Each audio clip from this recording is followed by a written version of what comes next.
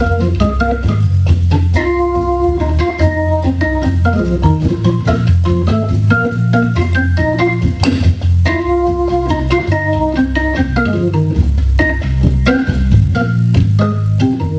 morning, Stephen. Oh, David, hello. Good How are morning. you? Well, I got to tell you right now, I've got coffee, and that's a really good thing.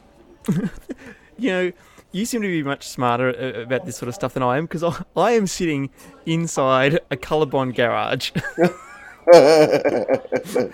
And let me just give you a hint. It is not warm in Albury at this time of year. In fact, it is the very opposite of warm. It is freezing cold. Oh, I'm wearing a beanie and gloves well, inside. I'm contemplating taking my light hoodie off. Bloody Queenslanders.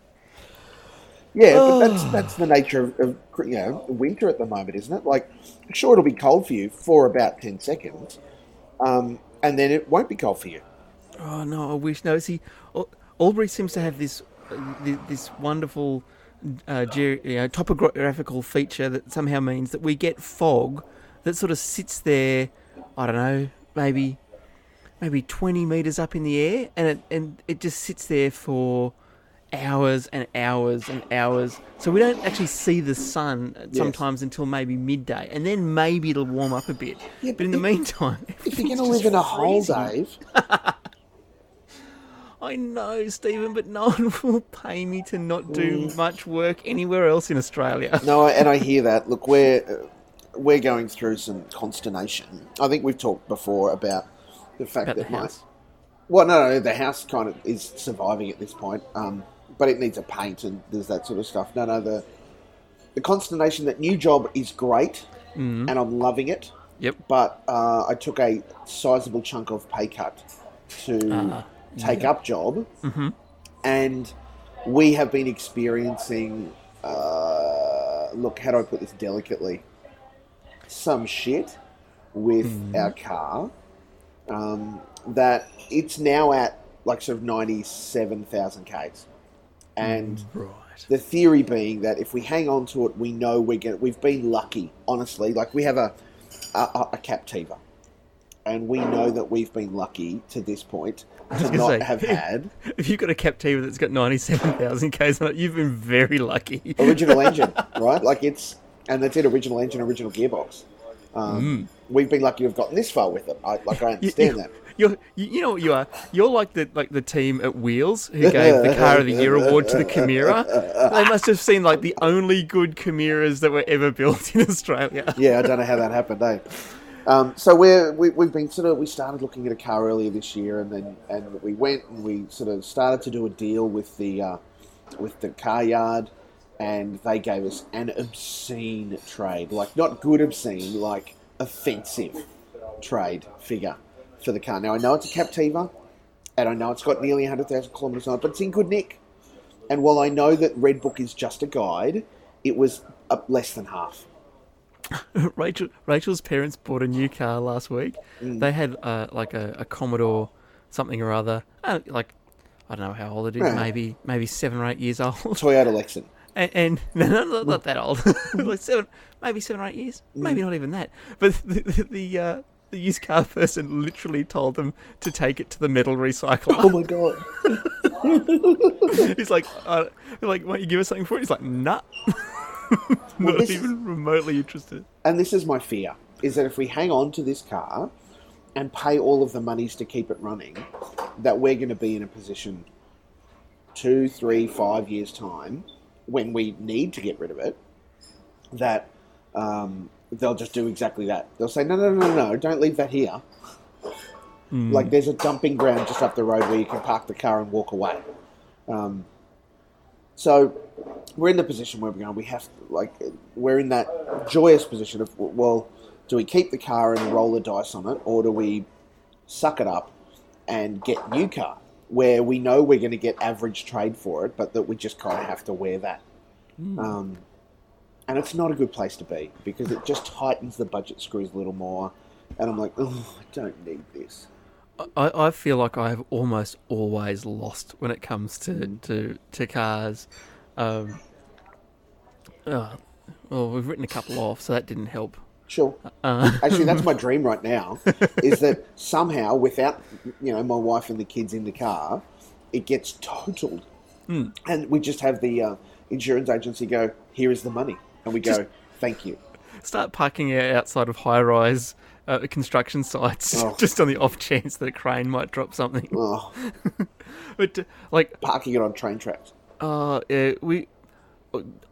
just always seemed to have been a bad judge of when it's time to just ditch the car. And by the time we sort of get rid of stuff that's like a little bit problematic, it's usually way too late. We've spent way too much money on it. Yeah.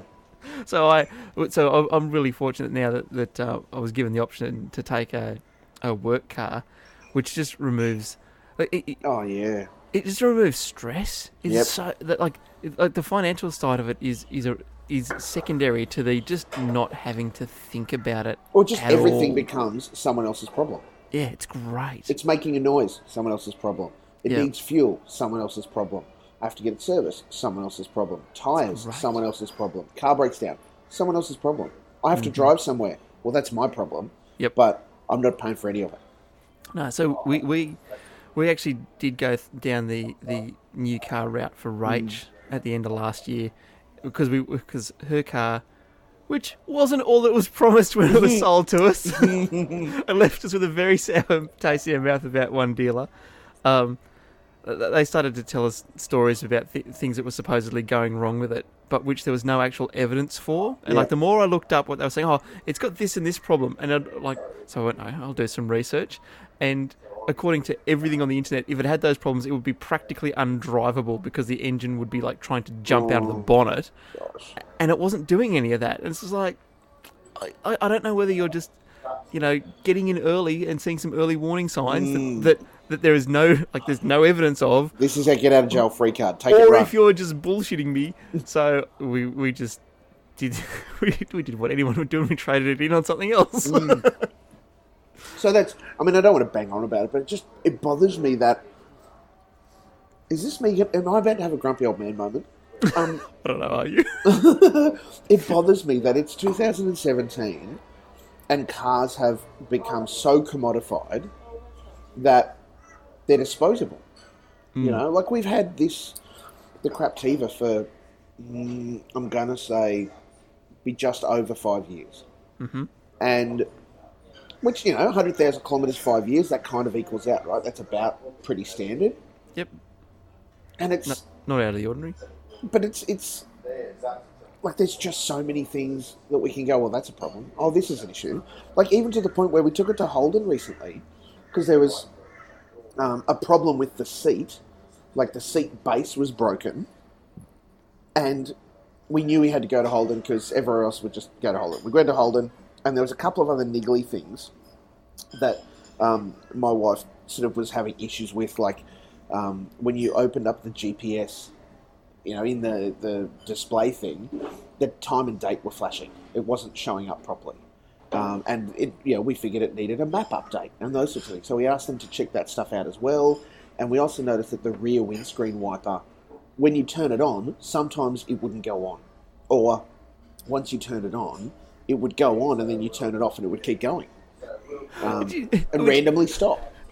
And don't you always love it when something as simple as an on or off switch doesn't actually turn things reliably on or off? This is great. And that's right. And in the old days, you would get under the dash and pop the thing out and check the soldered connections into the back of that switch and chase the cable. And you might even do a cable test to see if there was an intermittent break in the cable. And just go, okay, we need to either replace the cable, or no, I just need to resolder this, or no, it's a dicky connection here. Get on with life. So, to Holden's credit, and it wasn't the service agent that did this, I had to complain on the internet. Yes. That the seat base was broken and needed replacing at the cost, including labour, of $1,200. Which just seems obscene. Given the valuation that we had just been given to trade our car, that was over a tenth. Oh, no. It's the seat base, and it's over a tenth of the car. That's Get crazy. out of my face. So I complained on the internet, and to their credit, Holden reached out to me. and they said, "Oh, look, we tell us what the problem is, and what do you have where are you servicing it, blah blah blah." And they chased up with the Holden dealer at the place that was getting serviced, and they let us know within sort of 36 hours. Look, we'll be covering the full cost of that part and the service to get it fitted. And I was like, that's super generous, guys. Thank you. And I know that some people got mad at me and said that's the least that they should be doing. Clearly, there's some kind of fault or failure or something, blah blah blah, and you need to take them to task. Look, I'm not a real pain in the bum. I know some people complain better than others, and for me, even to make a thing of it on the internet, and for them to even see it, it's a skill. It's a particular skill that some people have. Oh yeah, and I'm not great at it either. I am more of the fume and just have nothing to do with you ever again type. And maybe way after the fact then complain about it. But at the time, that first no that I get, I find it very difficult to then come back and go, well, have you thought about not saying no? Well, this is where you and my wife would get on, because she's like super, well, okay, if that's... She would say to them and go, really? Oh, okay. And then come home and just unload. Can't believe it's this much, and blah, blah, blah. It's horrible and blah, blah. We have to get rid of this car. Yes, darling, I know we do. Anyway, so they do that, and they're looking at these other things for us, and they tell us, look, it's no problem. The problem with the GPS time date thing is just an update. We can apply that. That's no issue. We won't even charge you for that. Thank you, Mr. Service Manager. In relation to the map updates, good news, this proprietary map system that is in your car isn't being updated anymore. Ever. Yeah. And I went, hang on, the car is 5 years old. This is your system, and you're not updating it. What the hell?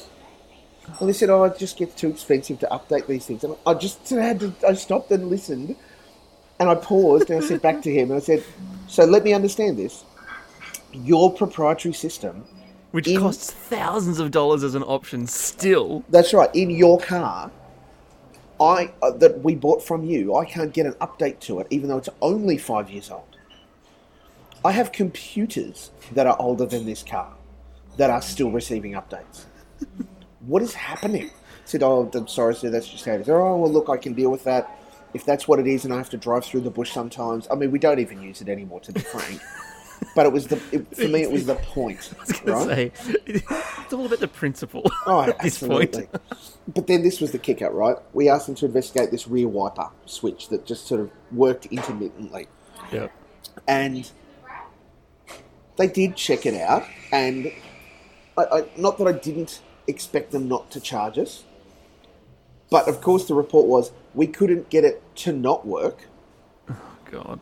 And it took us an hour of our time to tell you that. I know... I'm going to try really hard, Dave, after last time when I got very sweary. I'm not going to swear.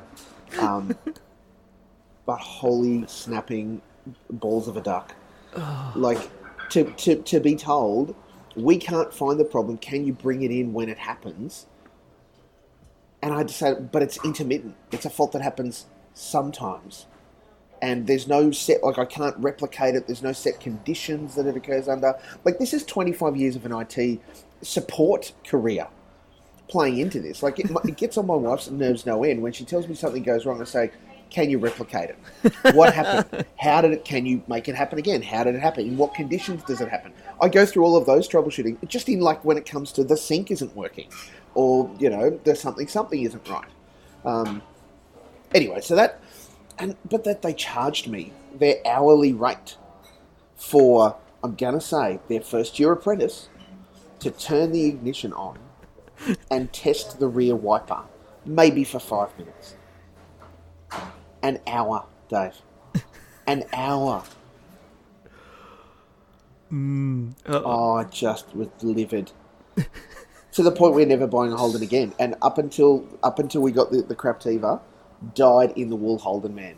You would have been hard pressed to get me to drive anything else. Well, there you go. Our family, I think I told you, we sold Holdens for decades. Yes. And I think I've only owned 2 and have no plans to change that anytime soon.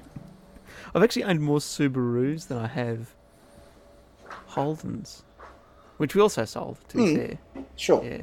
Actually, and I've now... I don't know, I've only had... I've had 2 Fords now as well. Can I ask, Yeah. is it common in car yard land for specific maker alliances to, like, you see some car yards that are owned by, the company, and they've got a Ford dealership and a this dealership and a that dealership, all kind of on the one lot, or like sectioned out. Is that common, or are there specific alliances around, well, if you are a Holden dealer, then you can only, like, deal these other kind of... Like, you would never have a Gorkrodger Ford, Gorkrodger Holden No, so across the road from each other. That didn't happen. And I think basically... What's the politics of car yards, Dave? Well, see, this is the thing. It varies a lot. See, back in the early 80s, the same distributor had Audi, Volkswagen, and Subaru. Yes. So you could not get one without the other two.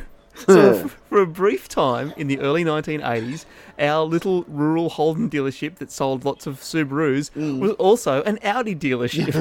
So we would get all these Audi brochures. Like, I remember as a kid, we had all these brochures for like Audi Quattros and stuff like that, which I was like, these are amazing. Yes, like, Dad, get one of these. When are we getting one of these? Yeah. The answer was never. Never. And the downside to that too was we also had to try to push Volkswagens every now and again. Sure. So for a while we had this Back little before they were cool too.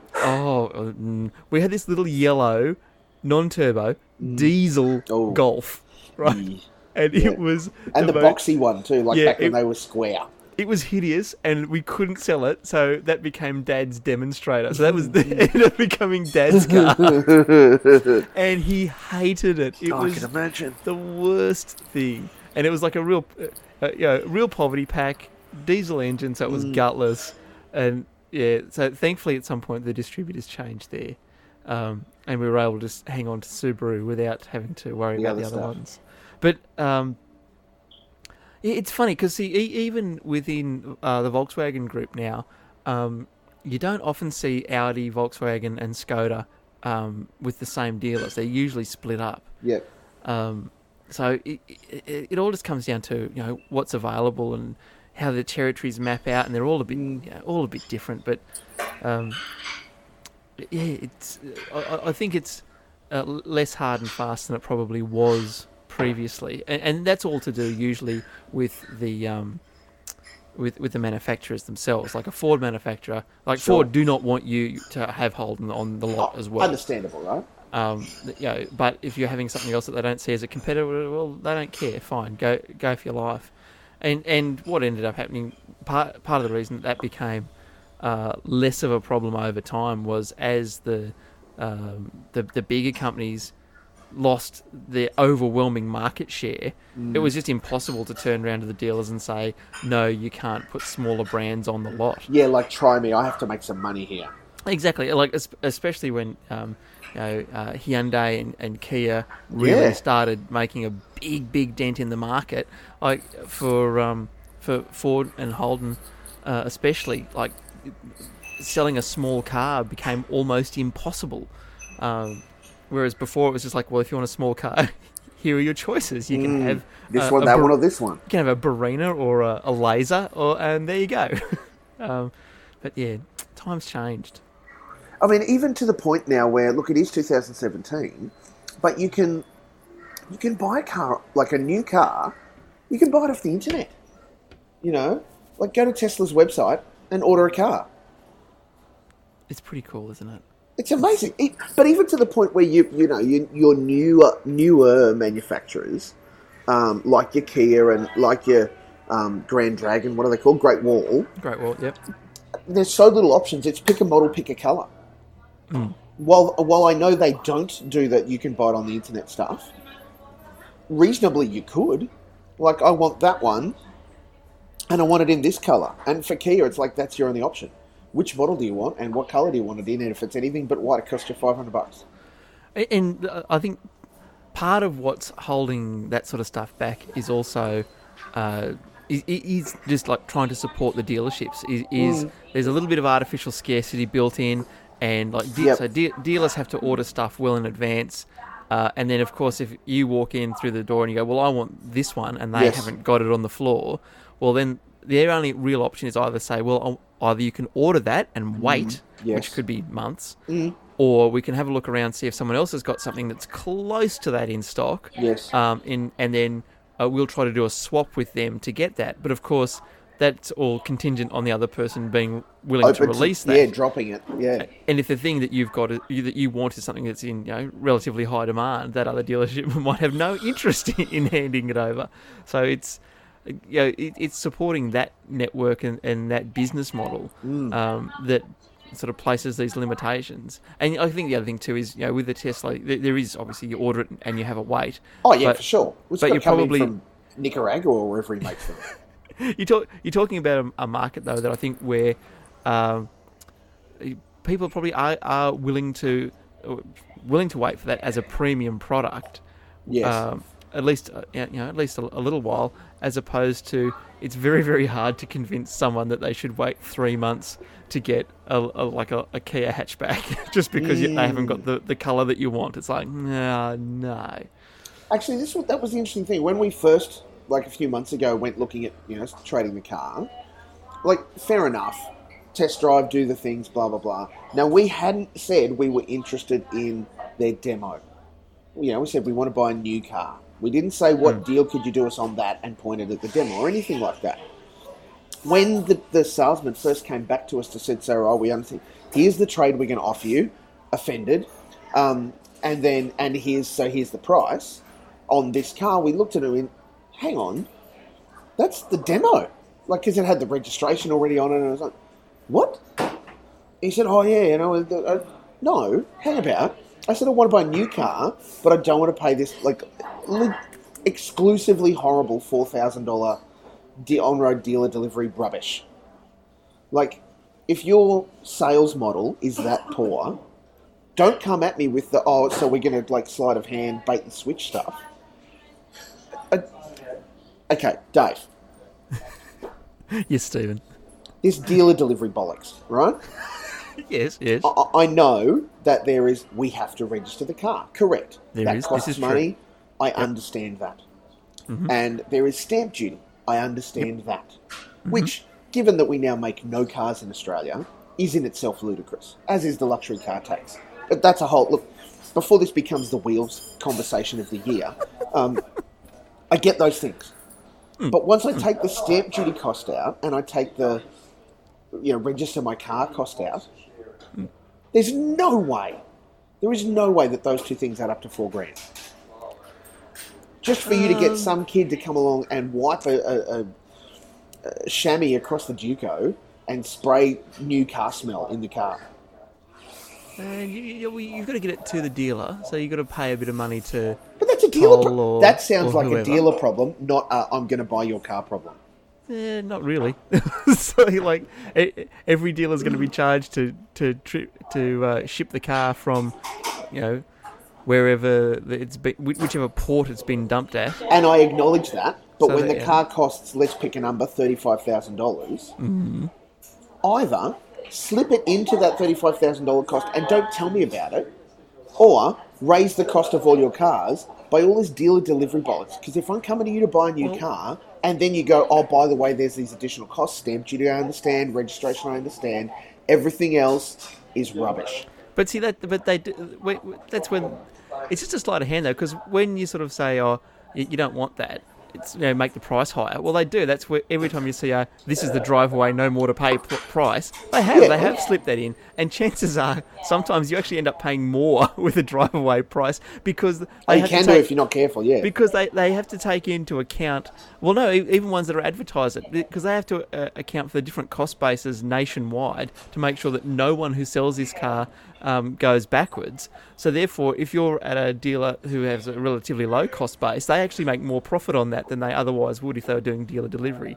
But the thing is, it's a pain. We want to stick a price. We want to say, it's this much, give it to me. We want to get a realistic price for our trade-ins, which you never, ever are going to do. No, not for a second, yeah. And it's just horrible. Dave, I don't walk into JB Hi-Fi and go, that is a nice copy of Destiny 2 that I would like to purchase for the Xbox One.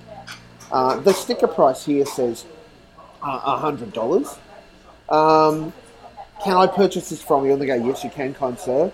Please walk this way. In fact, today we're offering a special Destiny 2 discount where you can buy that for $90. That's great. Thank you so much. That price is, of course, including GST. Yes, that is the law, sir. We have to include GST in the price. Great. Get to the cash register, and they go, now, would you like the disc with that? And if I say no, they go, well, here's your case. It's $90. What? Like, I'm sorry. I can't walk into a car yard and go, oh, great, this new car is going to cost me $10,000. But as soon as I add in the steering wheel, the engine, the gearbox, and all the seats, it's going, like, get stuffed. I don't know. That's exactly how it works, Stephen. It's just, You need a hug. I'm just not happy. I'm not happy with the car industry today. Oh, dear. What is happening in my life? Right. Let's talk about something that's nicer. Let's talk about the time that you weren't paid for 6 months by a cruise company. These conversations are just about making me angry. Okay. Look, let's start with first principles. Sure. Now, you are an IT nerd, man. So I'm going to guess that when you say you worked for a cruise company, you weren't actually on a boat. Well, here's the thing, right? It was, and because it comes down to the timing as well. I had just finished up a year contract with an education provider. And that was fine in and of itself. Like, it was only ever a year-long contract. Sure. However, it had been mentioned a number of times throughout the year that rolling that contract over would be just no worries at all. And then when it got to sort of a month out from my contract, I sort of started saying, are we doing anything with this? And I just got told, you're finishing on date. And I went, oh, thanks. And that was just before Christmas, just as a kicker.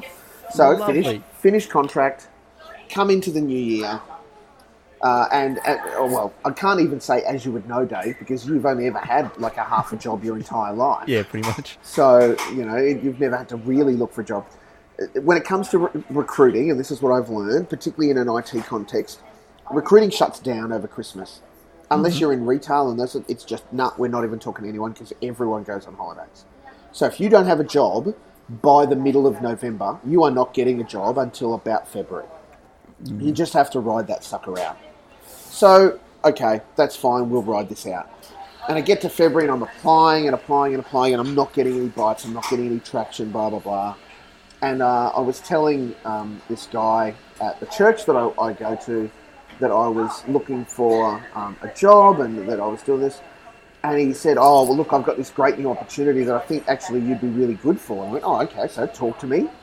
And he said, I'm starting a cruise company.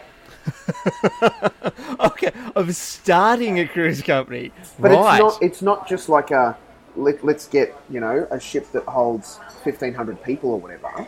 It was going to be a higher end, not only ever 300 passengers, smaller cruise ship, still a big cruise ship, but, sort of luxury cruising for people that have more money and targeting a different market. Right. And I went, okay, well, that's boutique cruising. Sure. And I've got to tell you, it was around 2000, and I'm going to say 11-ish, maybe 2010. Right. So it is before, to his credit, he saw cruising picking up.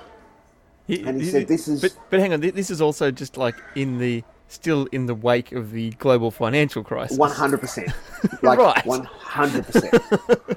Now, I don't share this story as if to say I put way too much hope into this opportunity to start with, in that I just saw it as solving a problem for me, because as you'll come to hear, massive promises made. Okay, so that happens, and he says, so come and work for me. And I went, okay, well, we should talk about this. What do you want me to do? And it started out with, well, you can be our chief technical officer and be in charge of all of the IT things, because we want to solve issues like how can we get decent internet speeds onto the boat, and And what do we do about our entertainment and as far as technical sides of delivering all of that content on the boat and those kinds of things? Well, okay, there's some good solutions, and I've got good contacts, and I know that I can work that out. Great, no problem. And I said, so we should talk about how much you want to pay me. And he said, well, look, I reckon, because it's a C-level job, probably start you at 180. And I went, sure. Fantastic. Yeah, you go for it. That's what I said to him to his face. Meanwhile, inside, like physical gymnastics. $180,000. Yes, please. I'll take all of that money and run. Okay, great. So what do you want me to say? I said, start Monday. Okay, and do we have offices? And he says, no, that's the first job I want you to do. I want you to help me. He said, because I'm busy, working with all sorts of things and, trying to get stuff sorted and settled and dealing with lawyers and stuff. I want you to find us offices. That I can do. I have some contacts in that, in real estate, so commercial real estate, I can help do those sorts of things. Is there a particular area? Blah, blah, blah, great. So I start on that process. Start the calls on the Monday. Piece of cake. For all intents and purposes, I'm working on this. Can I just jump ahead? Mm-hmm. Did a boat ever go out with paying passengers on it? Oh, look, that is the icing on a great bit of cake. Let me tell you this. Oh, God. So on day 2, I said, look, should I sign a contract? An employment contract with you or something? He said, oh, look, I don't have anything of that work out yet. I'm working with a HR company and we're trying to get all those things sorted. Okay, sure, no worries. Where do what I do with my bank details and stuff? He said, look, when I get the money in, I'll pay you. Now, this wasn't a guy that I didn't know, and this wasn't a guy that I saw, once and he left town. I saw him every Sunday. Yep.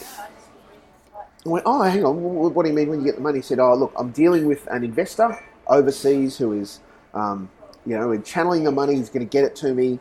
And the first delivery of cash is $200 million. And with that, we're going to buy the boat. We'll own it outright. He sent me all of the specs of the boat. They were buying this second-hand, because I guess that's how it works ultimately in the business. You either buy the first thing or you get something that's, not totally dead, but still workable. They found a boat, and this other guy that he worked with specialised in luxury cruising in the Mediterranean. So this guy was independently wealthy, had made a whole bunch of money, he was being paid as Rod's executive, contracting kind of guy, some special title he had for him, but he was basically feeding in the money and finding an investor. They had an investor. It was all going to happen. They were going to get the boat, fit it out, do all the things they needed to, glorious, first cruise back to Australia, and then it was just going to be cruising around Australia. That's all it was going to be. So, Great Barrier Reef, cross the Northern Territory, do circumnavigation stuff, all very luxury, blah, blah, blah. Cool? It sounds fantastic, Mark. It does sounds like amazing. A dream. It does. So he said, we've been promised the first half of that $200 million next Friday.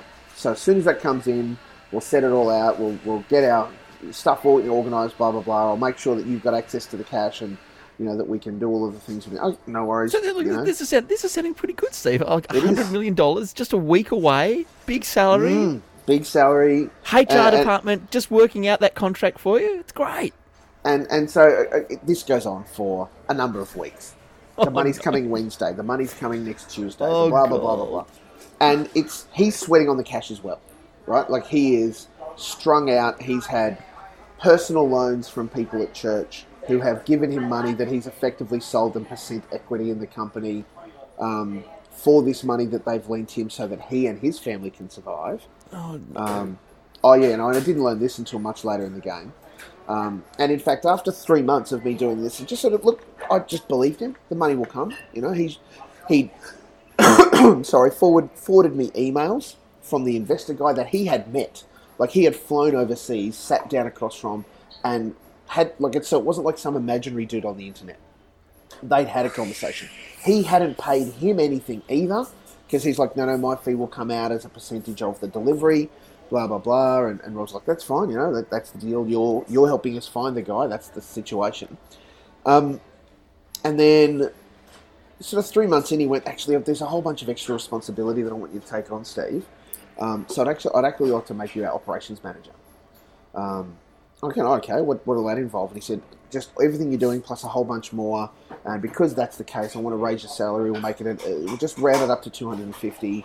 We'll give you a car. We'll do a whole bunch of stuff. We'll give your wife a car. All of those sorts of things. So, Sitting pretty. oh, dude, it just got better, right? I just got a $70,000 pay rise for doing exactly what I was doing, and got told I was getting a car and all of those sorts of things. So I just started looking, just instantly. Yep. And I managed, because I had a Holden fascination, there was a HSV R8 wagon that was available at the local Holden dealer, and Michelle and I were out one day, and we popped in. I'd seen it online. We took it for a test drive. Dave, it's an amazing car. It is an amazing car. I'm going to guess it's not very much like a Captiva. No.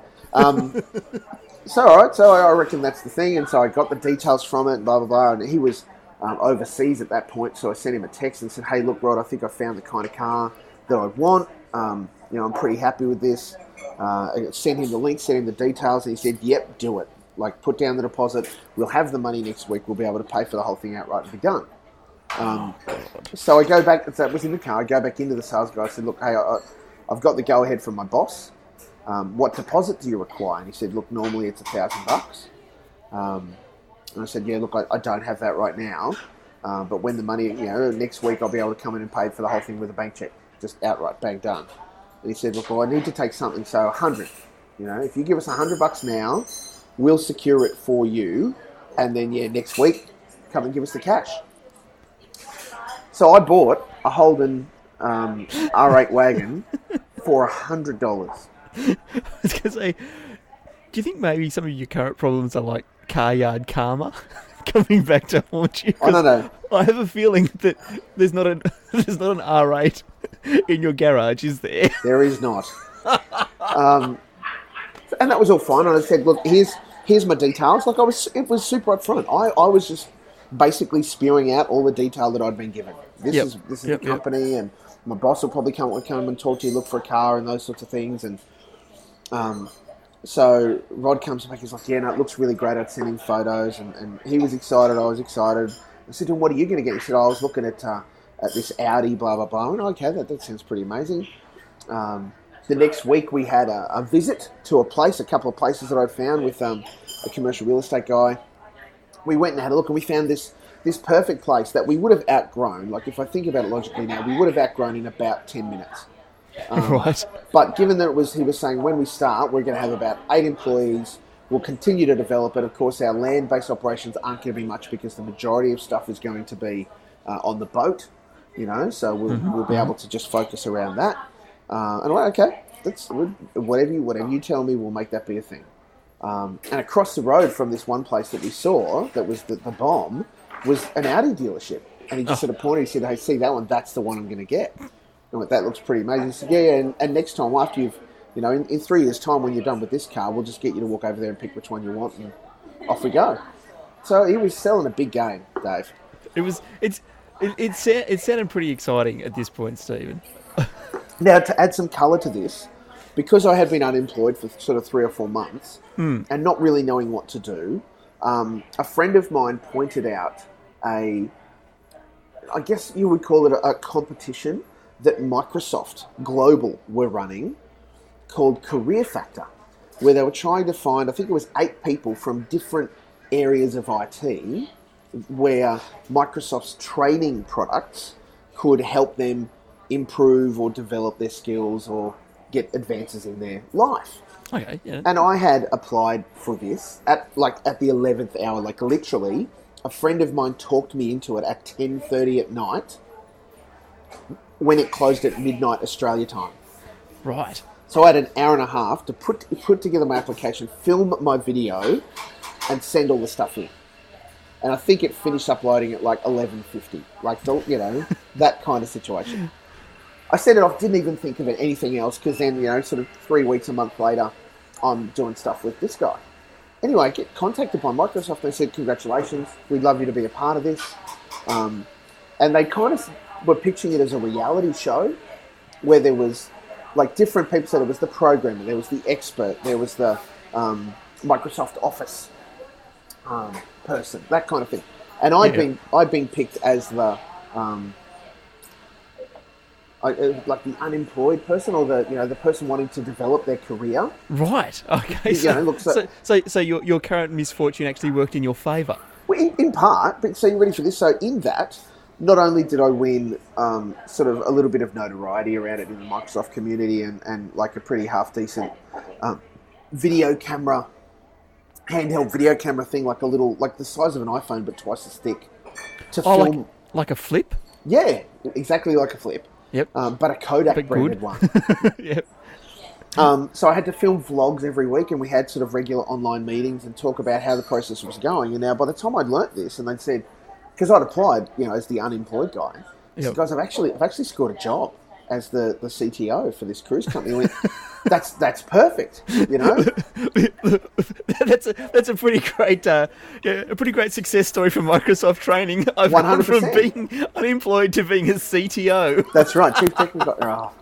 So that's fine, no worries at all. We'll put that on your name tag and stuff, so that when you come over to TechEd North America, part of your story is getting this job and that sort of stuff. So amazing. So they flew us over to Atlanta, like from all over the world. Like, I think I came the furthest. There obviously were a bunch of Americans and Canadians in it, but there was someone that came from, two people that came from the UK, someone that came from, I'm going to say Turkey, I think is where Rebeb came from, and I came from Australia. And we met, and we were like this instant little family. Honestly, it was so great, Dave. Hanging out with those people for a week. Now, in that process, right, flying over to Thing, they said, look, Mike, we've budgeted for cattle class seats for everybody.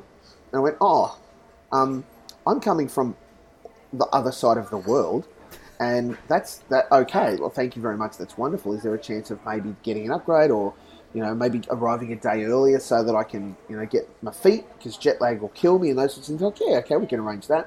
We'll get you in a day earlier than everybody else. It turned out it was 2 days earlier than everyone. So I arrived on a day, had a free day, and then everyone arrived the next day. But no, we can only fly your cattle, fly your economy. And I said to my boss, hey, look, do you mind flying over this? Can I upgrade and pay for it and just get reimbursed? He said, yeah, it's a business expense. Just pay for the upgrade. Oh, God. And when the money comes in, we'll reimburse you and that sort of thing. I was like, that's great. Thanks so much, man. So I paid to upgrade, admittedly, not to business, only to premium economy. Yep. But that was killer in and of itself, right? Like, that was awesome. Mm-hmm. Flew over to Atlanta, had a great time in Atlanta. We had lots of fun on the convention floor and lots of different things to go to. Of course, as part of the process, I got lots of Microsoft training for free that I could just go online and do. So I certed up a bit. The group of us got to hang out a fair bit.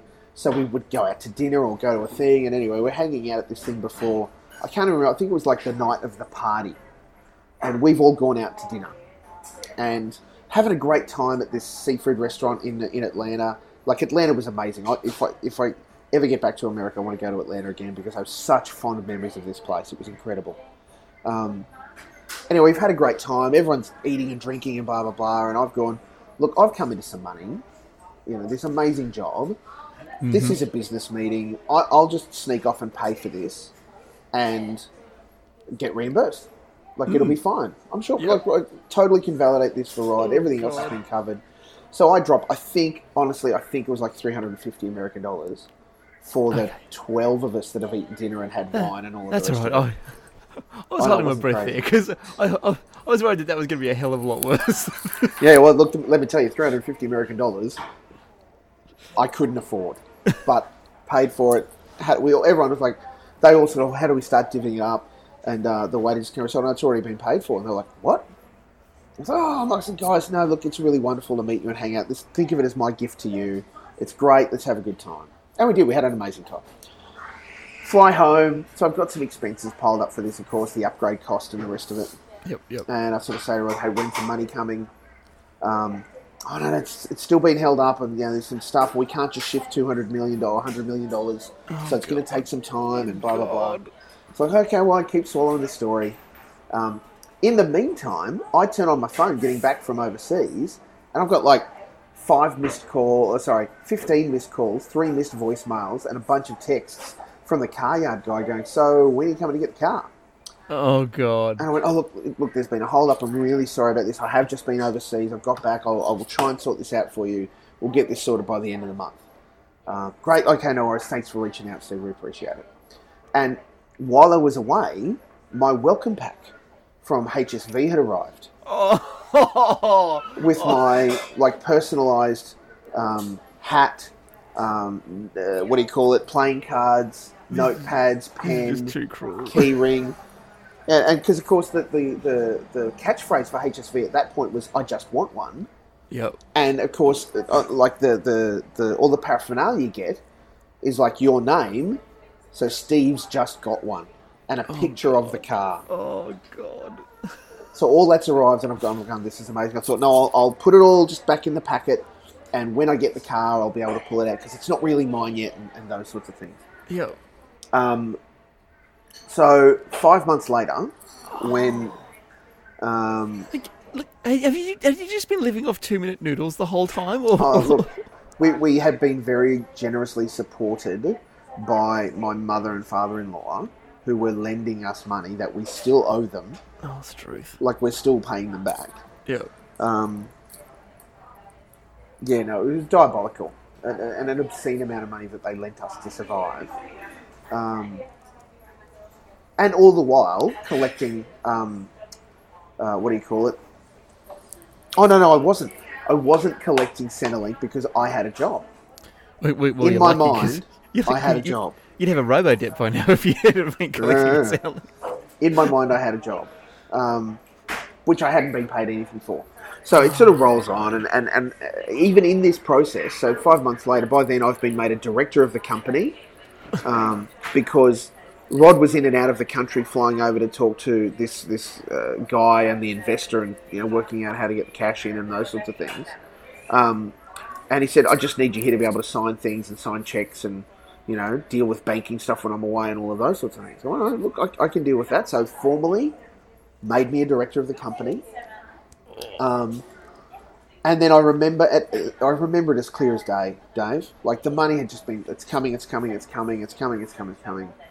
And then I had ridden on my bike, my motorcycle, yep, out to the Brisbane Entertainment Centre where the Young Talent Time reboot auditions were taking place, hosted by Rob Millsy Mills. And I had managed to secure an interview with Millsy in his dressing room. Because, of course, the host with the most, he had to be there and press the flesh with the kids who were auditioning to be performers and all of the rest of it. So I'm standing out in the car park just before I go in, and I've rung the guy and said, "Look, the money," because he said the money will come in overnight, "I'll get it, and I'll put it in your bank account, it's done." And I've rung him and said, "Hey, the money hasn't arrived." And he said, "Yeah, no, look, I'm gutted. The guy said he's pulling out. We're not getting the cash." Oh, God. And I've gone, "What?"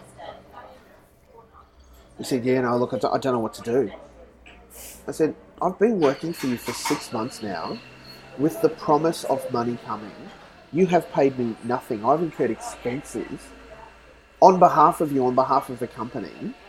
I've soured a whole bunch of goodwill around this town, making promises on behalf of the company, and you're telling me that there's no money coming." He said, "Oh, you've got to see it from my position. I'm caught too. I don't know." And I'm like, "Don't you even start that. Oh, no. Don't you even start that." He said, "I don't know what to do." And I said, "I'll tell you what I'm going to do. I resign. I quit. I will send you an email later today that formally ends my relationship as the director of the company. I'm not incurring any of the costs of this." I even had the password to get onto the ASIC website to add my name as a director. So I had to get on and then officially cancel, remove my name as a director.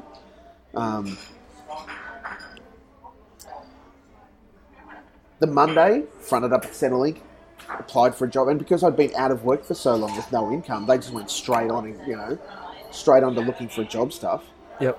But it was diabolical, Dave. I think so that was August, late August that year. Oh, I forgot the kicker. That was the second year that the Mulkeys ran. And Oh, right. Yes. second year, first year that the Mulkeys ran, and he was like, "Oh yeah, no, we'll sponsor it. You know, what a great opportunity for us to promote the company." Like, yeah, that's really good. Thanks, man. He said, I said, "How much do you want to sponsor?" He said, "We will cover all the costs of the party. Blah blah blah. Like, let's just work on a budget of." I said, "I don't know." He said, "I don't know." I said, "Oh, look, you know, I've spoken to this pretty awesome place that's new in Brisbane that they'll do. I think I had 100 people coming, and they'll do it for whatever. Basically, the cost is going to be about 12 grand with an open bar, whatever they drink, blah blah blah." Yep. He said, "Yeah, let's just do that." Okay, let's do that. And we're getting closer to the time, closer to the event. He said, "You know what? Let's do a lucky door prize and give away a week cruise for two as a part of the process." God. I went, that would be amazing. That's so great. Thank you. And then a little bit closer to the time, he said, "Actually, you know what? Because we'll have to do a test run where we'll just go out for a cruise for 2 or 3 nights, just sort of out around the bay and out around and back a bit." He said, "Let's give everybody, a ticket on that cruise." No. I went, "Are you serious?" He went, "Yeah, we're going to have to do that. So we may as well have people on there. Let's get people who are then going to come back and want to talk about it." Okay, let's do that. So I made this huge thing at the Mulkeys about, here's a lucky door prize ticket. You're going to win a cruise thanks to our sponsor, Queensland Vacation Cruises, blah, blah, blah. And of course, the kicker, knowing full well that once I'd drawn a number out, "Oh, congratulations, blah, blah, blah, come down and kill you." And then it was going to be, "Hey, thanks everyone." But actually, the good news is that thanks to our sponsor, everybody gets a ticket for this 2-night cruise that's coming up. Place erupts, right? The place erupts. Everyone's having an amazing time, blah, blah, blah. I'm going, yeah, what a great start. This is amazing. The Mulkeys rocks. And then, so the job ends. Oh, no. And I think it only stopped about a year or two ago that people were asking me, "Hey, what happened with that cruise company? When are we getting that cruise?" Oh, God. Oh, no. Like, can you imagine what I had to swallow? In the first instance, when that happened, I actually emailed everyone and said, "Look, guys, I'm terribly sorry to have to say this. The company that sponsored the Mulkeys, that offered this prize, has gone belly up. And unfortunately, there will be no cruise. I'm really embarrassed about this. I'm really sorry that it's happened." And because I was a nice guy, I even tried to shield them from the pain. Like, I kind of bore the brunt of it. I just felt like dirt, Dave. It was horrible. Horrible. So I worked for this guy for whatever it was, 6 months, reportedly on a lot of money, and it saw none of it. Incurred a whole bunch of costs. Of course, incurred a whole bunch of debt, just living and paying our mortgage, that I'm never going to see. In fact, when I came back to him it was probably a year and a half, 2 years ago, I said, "So when are you going to pay me?" He said, "What do you mean?" I said, "I worked for you for 6 months at a verbally agreed rate. When are you going to pay me?" He said, "Well, I can't pay you. I don't have any cash to pay you." I said, "Well, I understand that, but that's kind of not the point of the thing. I was your employee. How are you going to pay me?" And he's like, "Oh, I can't. I'm actually, I'm just starting this new job, doing this other thing." I was like, "Well, so when are you paying me?" And he went, "How much do I owe you?" Basically, it came down to this, that it was like, "How much do I owe you?" Right, I'll add it to the list. Oh, God. So you're now just one more creditor. Yeah. I'm just on his list of people he's not going to pay money to. Stephen, that is one of the most excruciating stories I think I've heard in a long, long time that didn't end in actual bodily dismemberment. The kicker on this, Dave, is that because I'm someone who tries really hard to live an authentic life of someone who, tries to be like Jesus, there's forgiveness that I have offered in this. It's kind of, well, if this is how it has to be, then this is how it has to be, God. Look, I hold no ill will towards him. Blah, blah, blah. That's how it has to be. And it took me a long time to work up to that, but I knew I needed to let go of that. And I still see him and his wife and his kids at church. And every now and then I just get this pang of, why do you have a new car? Like, when am I seeing any money out of it? Even though it's like I have to let go of this, I have to not. It would be way easier, of course, if I never saw them again. but I see them every other Sunday. Oh, God. And it's like, dude, this is... Well, I'll just get on with my life. Would you like some lemon juice to go with that salt that's being rubbed in the wound? It's tough, man. I've got to tell you. It is really something that I just have to regularly check myself on and go, no, look, hang on. If I've really forgiven this guy, I just need to let him... And I tell you that story, I try without any malice, right? That's just what happened and how it happened. But at the end of the day, still, that's just what happened. You know, there's no... And then a magical fairy turned up and paid him all his money, and we all got our money back in the story. Hooray! So no, it's just that is They don't that tend is to a moment. turn out that way, do they? No. And it was just because, honestly, if I look at it, all of it was just because I was too trusting / desperate for a job, and that it was this incredible little bauble of opportunity dangled in front of me. I just went, yeah, I'm going to do that. You know, I'm going to do that. Well, it would seem crazy not to, wouldn't it? Like, Oh yeah. Yeah. Oh, Stephen. So that hurts, and yeah. But you know, I'm moving on with my life. In the end, I actually got a really great job coming out of that, because that then got me. So I unemployed, and I think it's still a process, but don't quote me on it. You can be unemployed for 3 months and just look for your jobs, and then if you want to stay on unemployment benefits, you still have to look for your 3 jobs, or whatever it is, your jobs.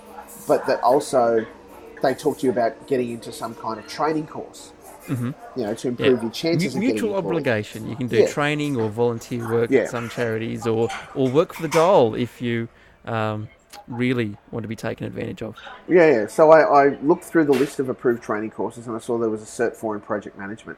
And I went, I've been a project manager for 10 years, but I have no certification. At least if I go down that path, it's something that I can put on my resume that plays in to give me another skill that allows me to... Because there was no IT training. No approved IT training in this list.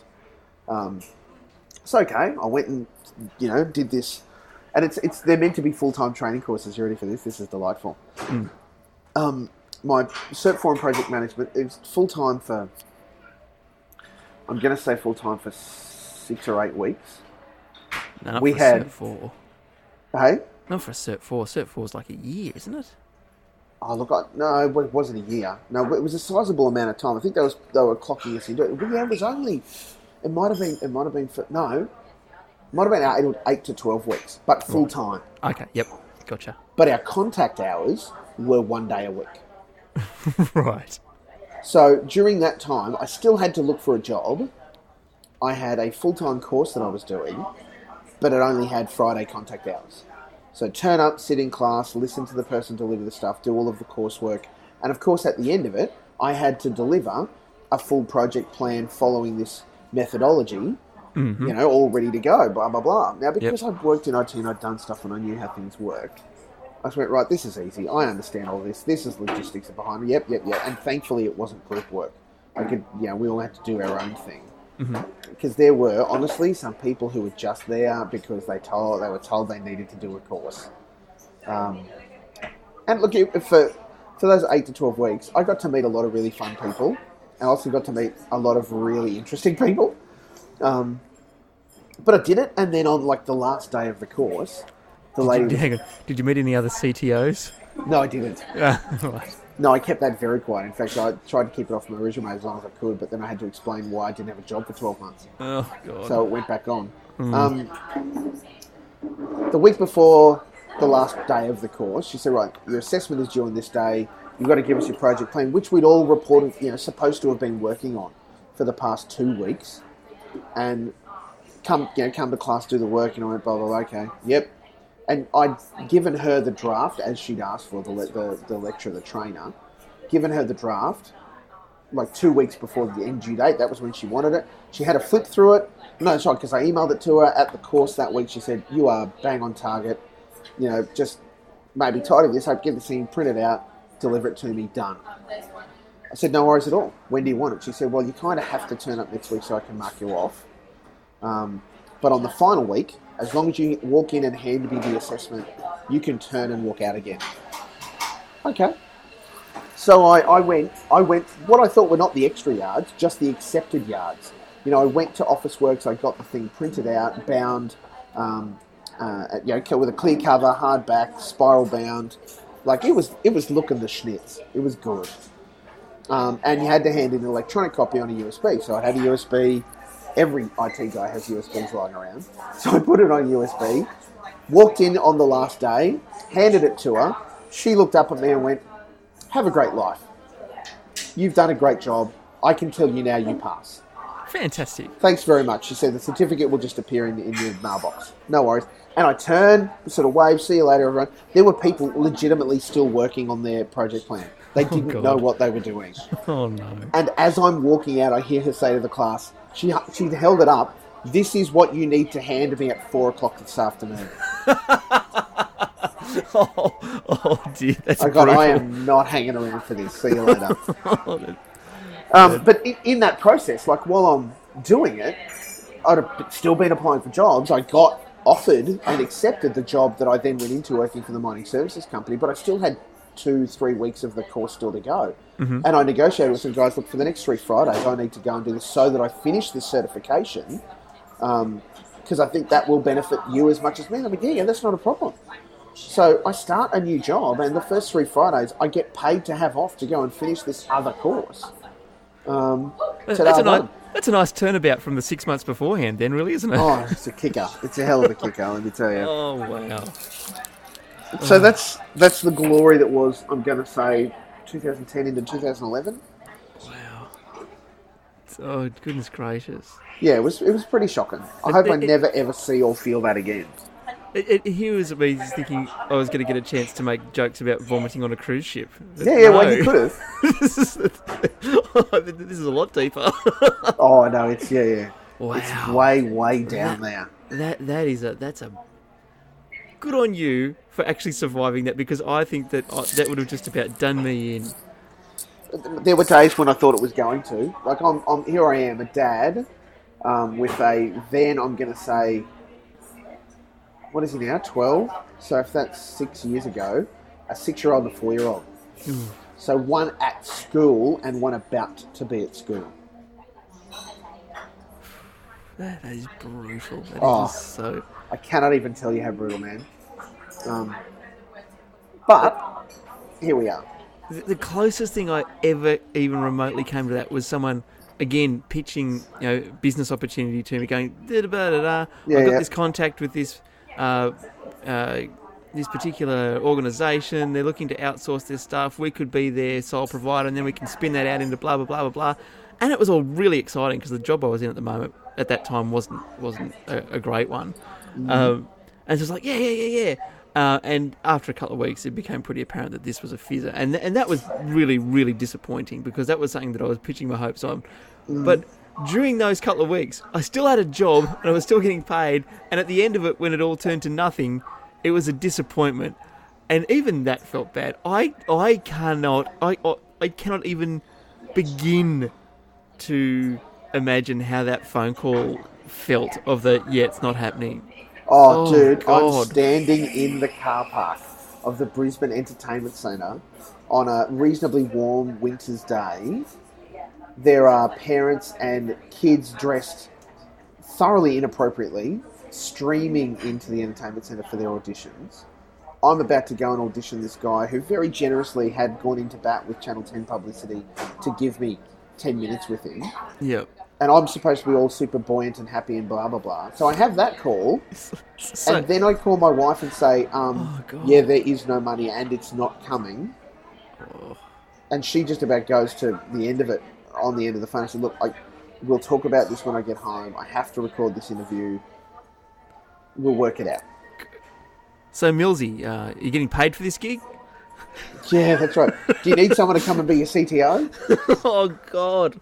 Oh, Stephen. I honestly, if I hadn't recorded that conversation, I would not have remembered it took place.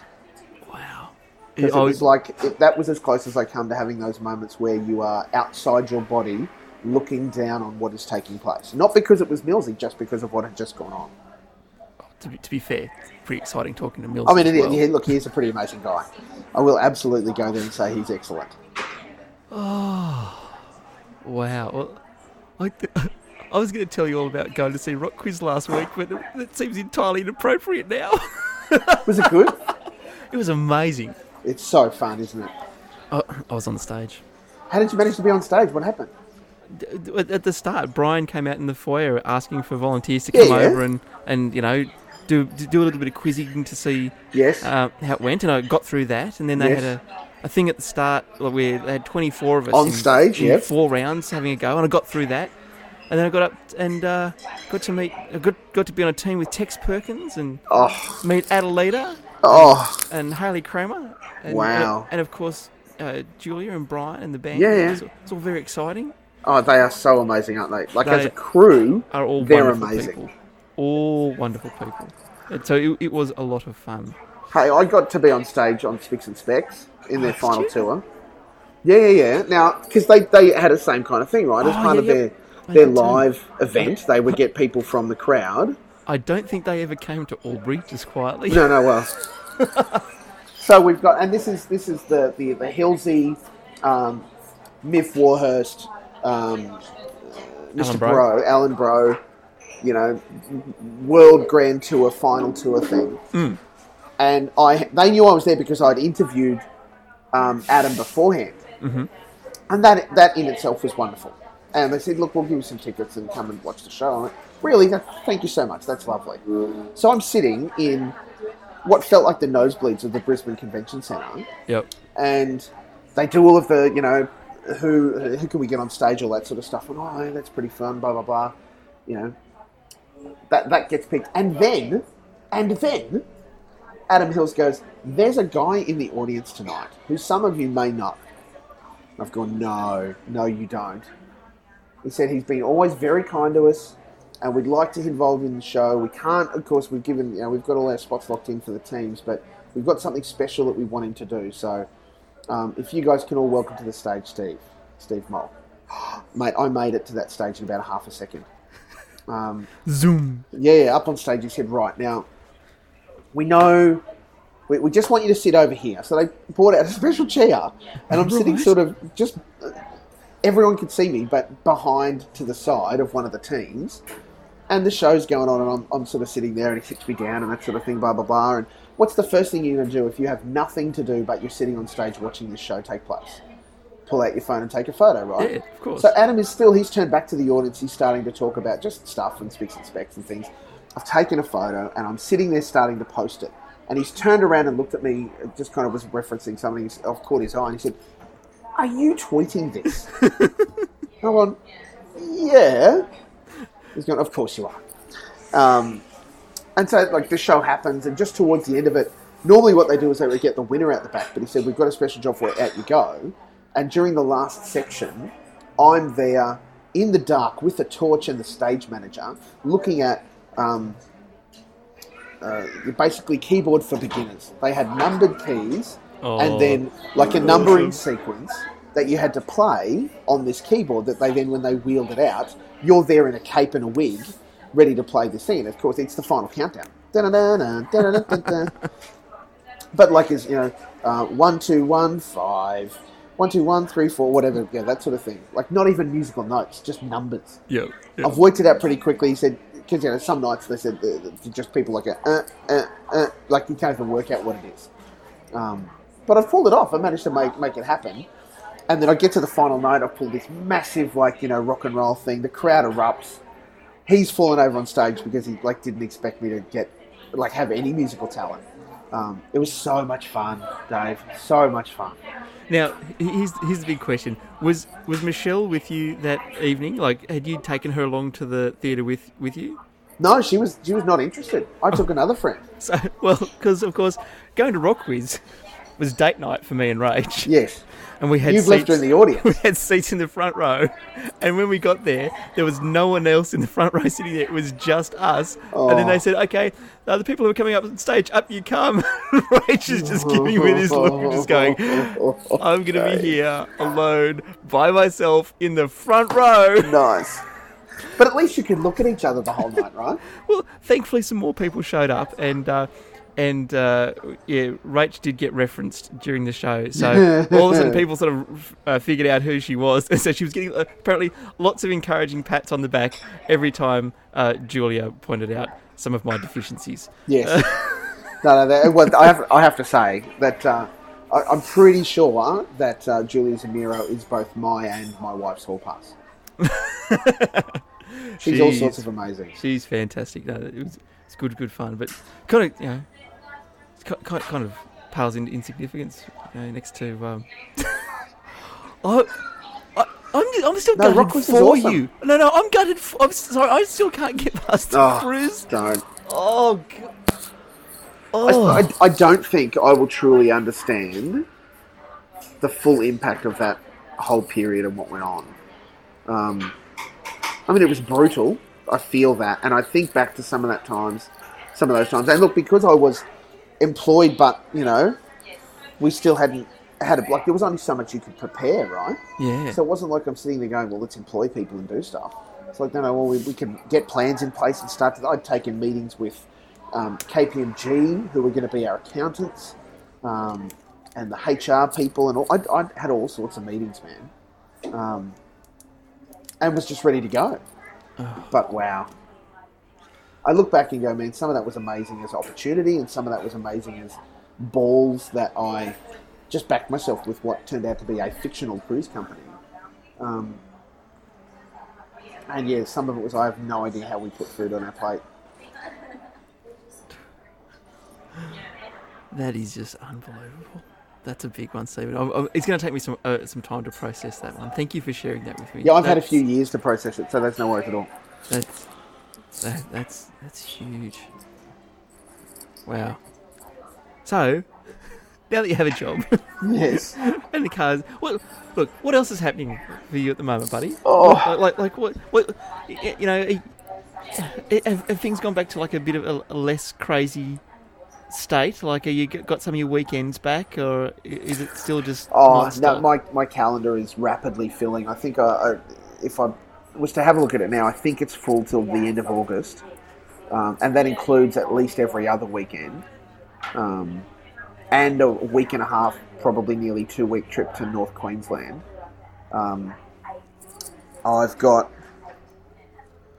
There's an entire weekend that I'm speaking at a church down on the Gold Coast. That includes 4 separate sessions. So I need to make sure I've got 4 separate but related things to say. Wow. Now, 2 of them are probably already written, or mostly, like I could massage one and the other one is a done deal. One of those 4 things is me having dinner with some leaders and just sort of having a Q&A session with them. But before you reach to pay for the bill for that one, Steve, can you just check your expense account? It's good to go, because I don't like the thought of that happening twice. Yeah, well, look, the benefit is that I work for what I think is now the 5th biggest church in Australia, so... Oh, well, Steve, that can't possibly be true, because I saw in the Daily Telegraph the other day that Islam is now the 2nd biggest religion in Australia. So how could you possibly be the 5th? Man, I was really amazed, actually, just with this census data coming out and some pretty red hot takes coming on things. I don't know if it was indirect, and for one of the things that I heard it secondhand, so I can't speak with authority on it. But stuff that kind of feels like this sort of gentle Islamophobia. What happens when Islam is the biggest religion in Australia? So, well, if that becomes the case, congratulations. And let's hope that they can reflect on the tolerance that they were shown when they were a minority, and reflect that back rather than, haha. Even if Islam, as of the last sentence, even if Islam is the 2nd biggest religion in Australia, and I don't know quite how that measures, because they were making noises about how no religion has overtaken Catholicism as the largest religion in Australia, as of the census, which I think, honestly, is indicating the decline of the church, and I'm not going to fight those figures. But we all know that the 2016 census sample is absolutely spoiled, given everything that went on around its collection. So Can I be blunt? I still think that that there's a lot of people ticking the Catholic box on there who haven't been to church in a decade. Either. Oh, mate, So- same with the Uniting Church. I can all but guarantee that because it's a double banger for Christians this year, Dave. We've got the census results coming out, and we've got a thing called the National Church Life Survey, which also happens every 5 years. No, because the census is every 10, isn't it? No, 6. 6. So every 5 years there's the I think, National yes. Church Life Survey, the NCLS. And it Yeah, 6. is just open to Christian churches, funnily enough. But it's that kind of census-y question stuff around church. And for people who run churches, it gives you an excellent both eagle-eye view and a granular view on what's happening in churches and what the people think is working and isn't working, because it's totally anonymous. All you get is the granularity of this person goes to this congregation. And their age and their gender.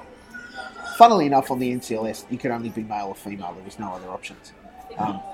My very progressive... That got the progressive itch on my feeling bone happening pretty quickly, let me tell you.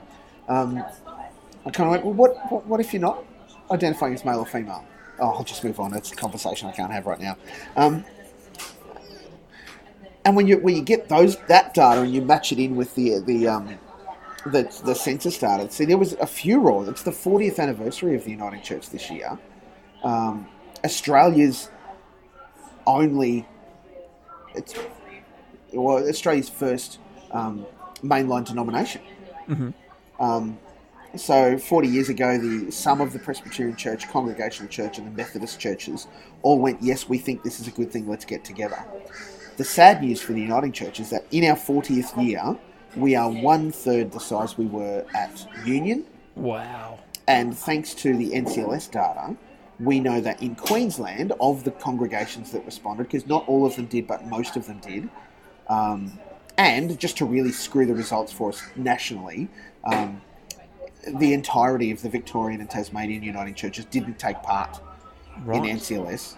Right. Because it's optional, it costs some Yep. money. Mm-hmm. So we can't get a full national picture on the Uniting Church. Thanks, jerks. 49% of people who go to Uniting Churches in Queensland are aged 70 or older. Ooh. Yeah. So, if you wanted to be really cynical, in 10 years' time, half the church dies. Yep. Now, we're already 1/3 of the size we were at Union. And We should have a talk about demographics and service clubs at some point, Oh, because yeah, I can I'm imagine. I'm retiring from Apex next month. Actually, Yes. I'm retiring, having hit the handover, and I'm 40, and I'm going to be a traditionalist and pack up. But Apex, Rotary, Lions. There are dozens and dozens of other service organisations who are all going away as well, and I think they're facing some similar problems to the churches, to be honest with you. But I think we'll save that one up for another day. Yeah. Yes, Dave, let us have another adult conversation at another time, when you Yes. are less amazed. Well, yeah, Oof. And when I don't have to run away. And I'm going to Melbourne next week for Rupert's got the Junior State Championships. Nice. for hockey. Awesome. So he will be goalkeepering Great. through the week, and I will be standing on the sidelines, freezing. Yes. Actually, you know what we need to plan to do, What? Dave, is we need to plan to actually meet in real life. Well, listen, I do have a caravan, Stephen, and I've even got around to getting organised to get it registered. Nice. So at some point, I think we might just drag this big box north, and we'll catch up. Oh, mate, come to Queensland in winter, like we're wearing T-shirts. That sounds like a good plan. All right, we'll talk more about that. Awesome. I'll catch you later.